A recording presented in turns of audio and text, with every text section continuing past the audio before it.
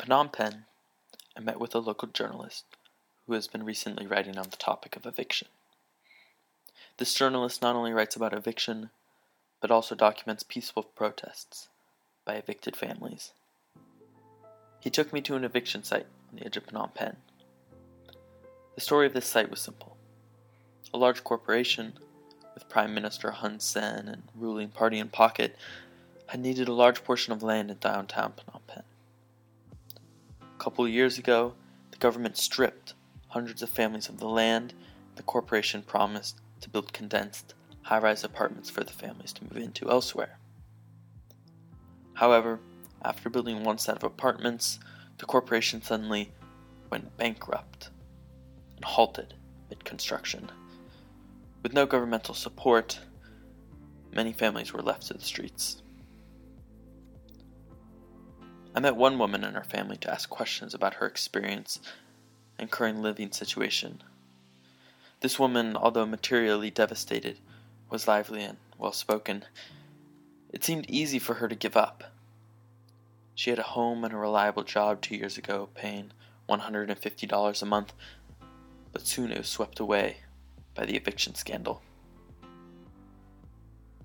After speaking to me, she showed me around the area. The incomplete apartments, the wasteland of trash mounds with the occasional rooster methodically picking through the plastic piles. This was her new home. Another woman came and talked to me at the same site. She had a recent newborn baby but lacked breast milk because of malnutrition. This woman had a similar experience to the prior, stripped of house and left to the streets. Behind them was a man without a right leg, staring at us while lethargically dispersing flies.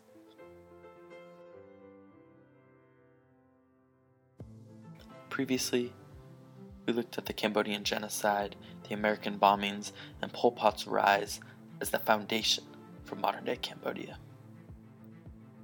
40 years later, we look at how this foundation impacts life in the cities, villages, and farms spanned across the Southeast Asian country, and how the woman with the home and reliable job 2 years ago, paying $150 a month, but soon swept away by an eviction scandal, now lives next to the man without a right leg swatting flies. The red sky at night, lost at home.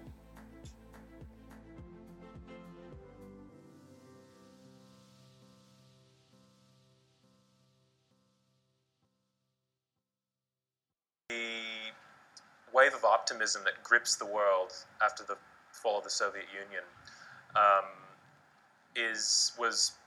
it created a false sense of how easy it would be to spread democratic norms around the world.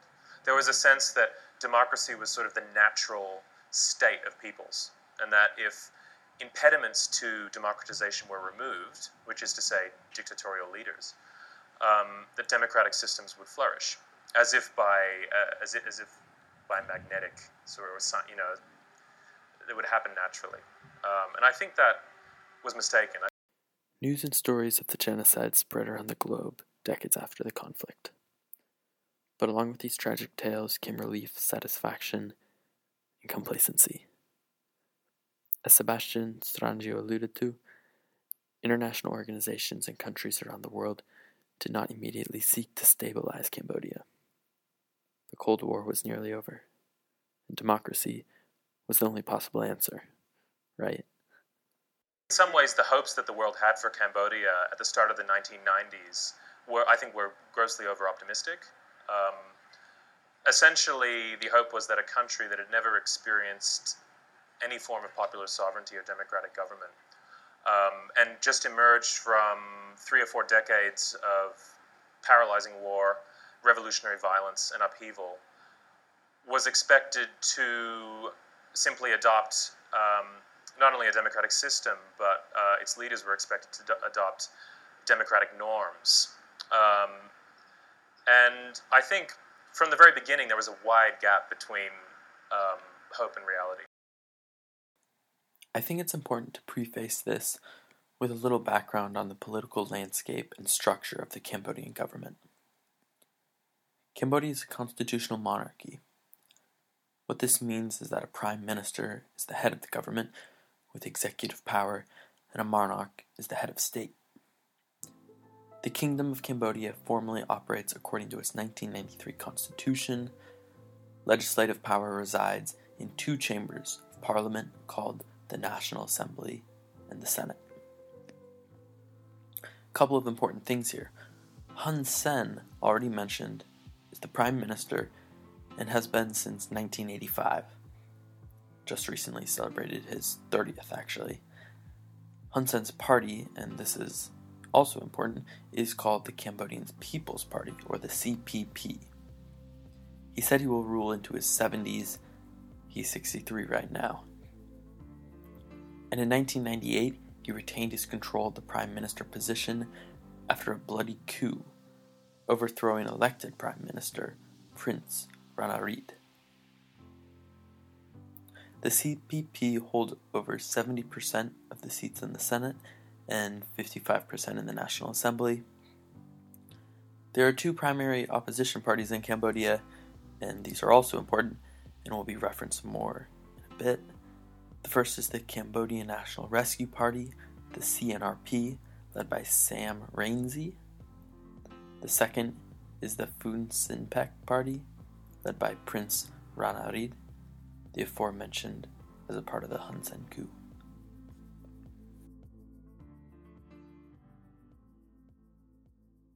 From 2004 to 2011, according to the World Bank Poverty Assessment Study, the poverty rate in Cambodia dropped more than 30 percentage points, from 50% down to 20%. Life expectancy is going up in Cambodia, STD rates are going down, literacy rates are increasing, primary school participation rates seem to grow each year. By all of these measures, quality of life, or whatever you'd like to call it, in Cambodia is getting better. We can see the improvement. But we all know this. Many statistics have a second underlying layer to them. I just told you poverty rate dropped 30 percentage points in 7 years. That's incredible and also misleading. The loss of 30 cents per day of income, 30 cents, would throw approximately 3 million Cambodians back under the poverty line, bringing the rate back up to 40%. Throwing misleading statistics like this around can be very powerful. Mr. Stranzio, again. The government has strategically adopted the narratives and tropes and language of what has been termed the humanitarian international, the democratic language that is so current at a global level. And it's not just Hun Sen and the Cambodian government that have learned to do this. The opposition, including particularly Sam Rainsy, have also learned to do this. They've learned to mirror the preoccupations of their international patrons. I tried for a long time to interview Sophia Chak for this podcast. Sophia is a role model for me. Maybe someday this podcast will make it to her ears. Anyways, Sophia is a leading human rights activist out of Cambodia. A lot of her work exposes many gross realities within the country. Listen to this for a second, and then I'll explain.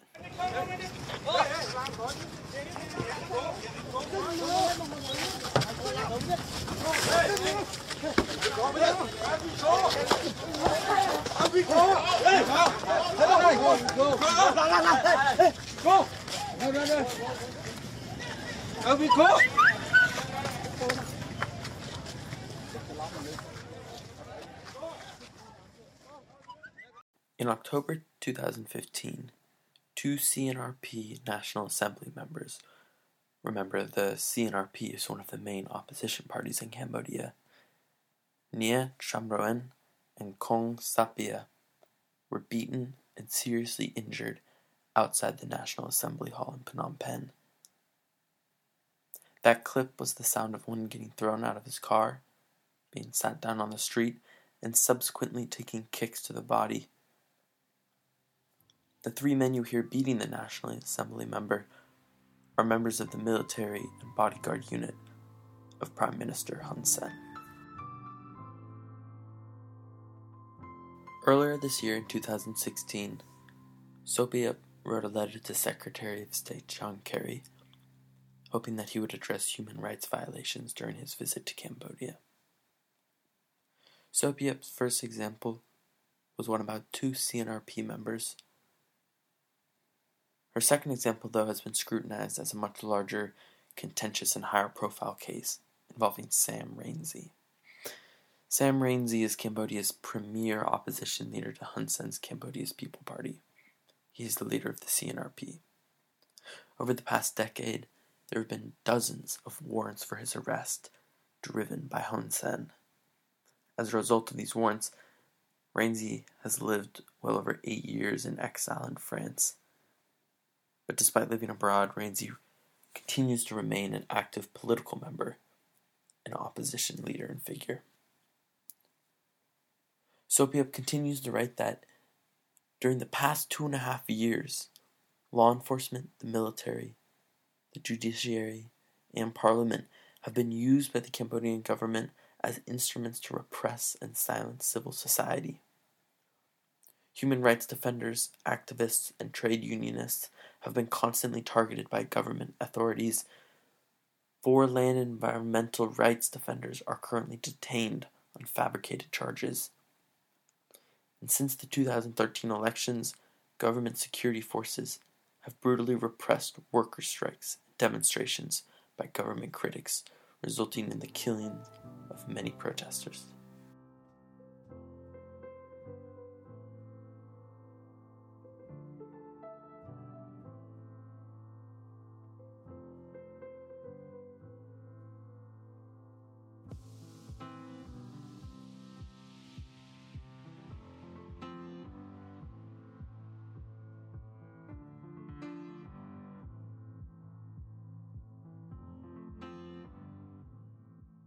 I met a man named T in Phnom Penh.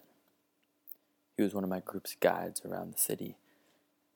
T was afraid to talk to me about Prime Minister Hun Sen. We were in private, behind the closed doors of a restaurant, but he said he was scared he'd be taken if he talked about him or his party.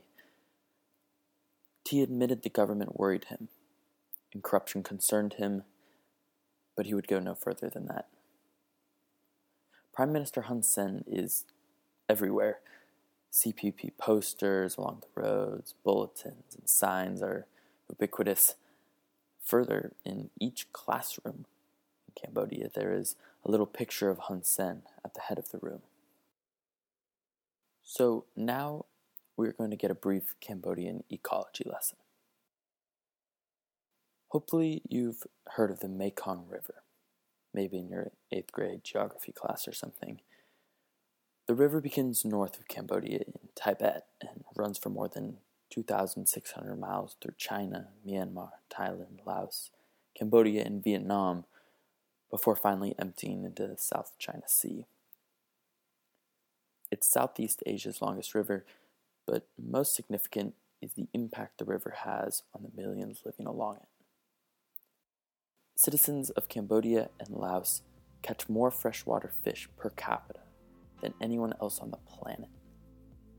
In many places along the river, fish is synonymous with food.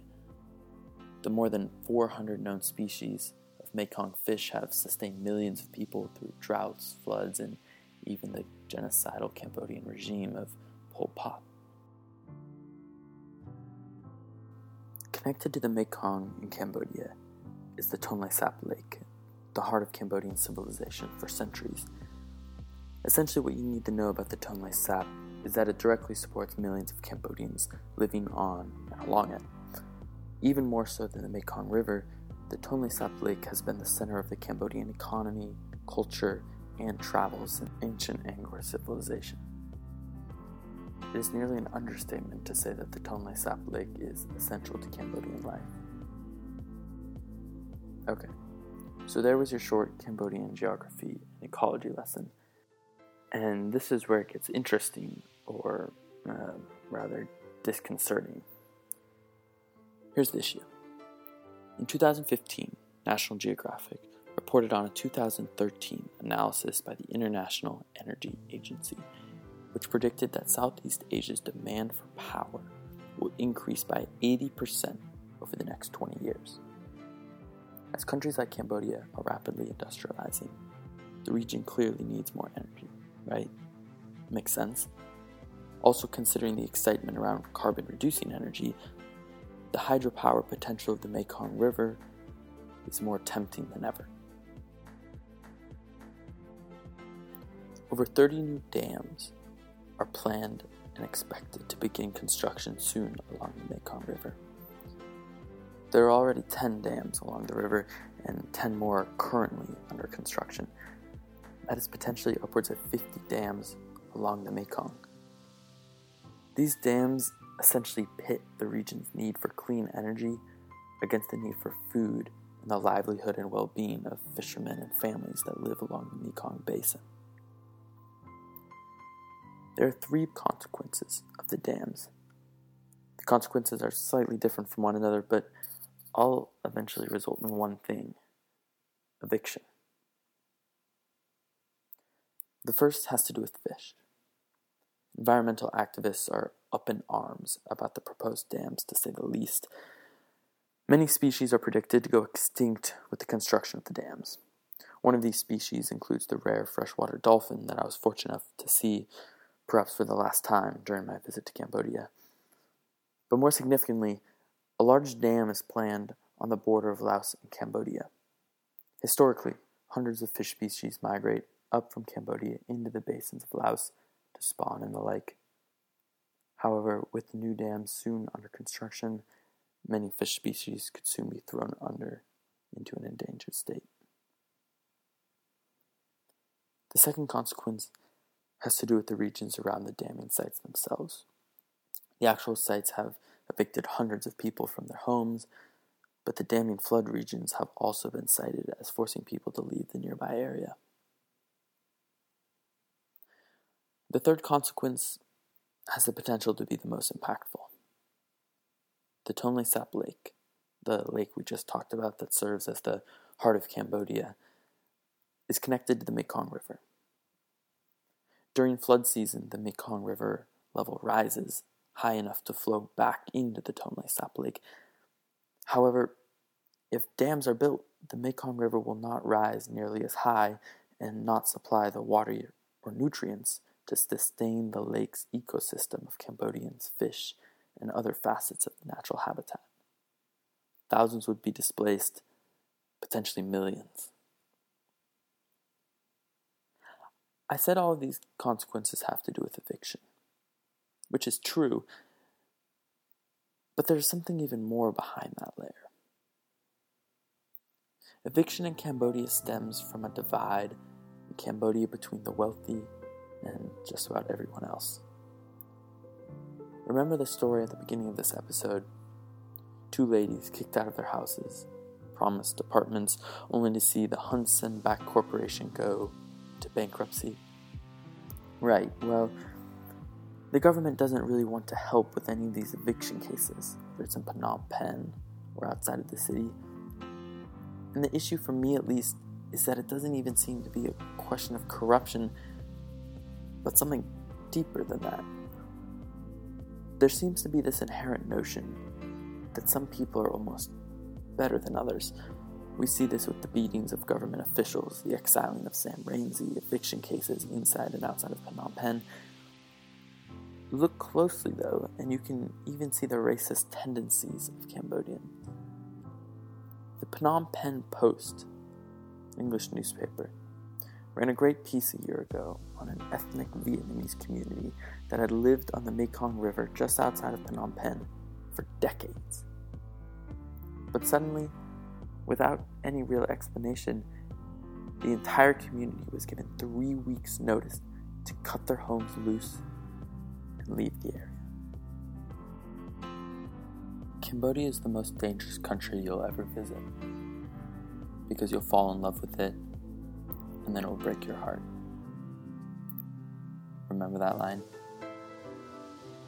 Cambodia broke my heart, because behind all of the layers of growth and optimism education and learning, there remains gross political corruption, constant human rights violations, and a people that remains confused, it seems almost trapped in the past. Our story from here becomes progressively more optimistic, though. Perhaps a bit hypocritical, yes.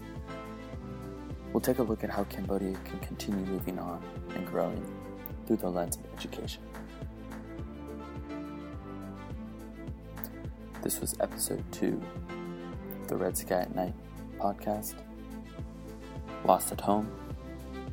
Our final piece is coming. See you next time.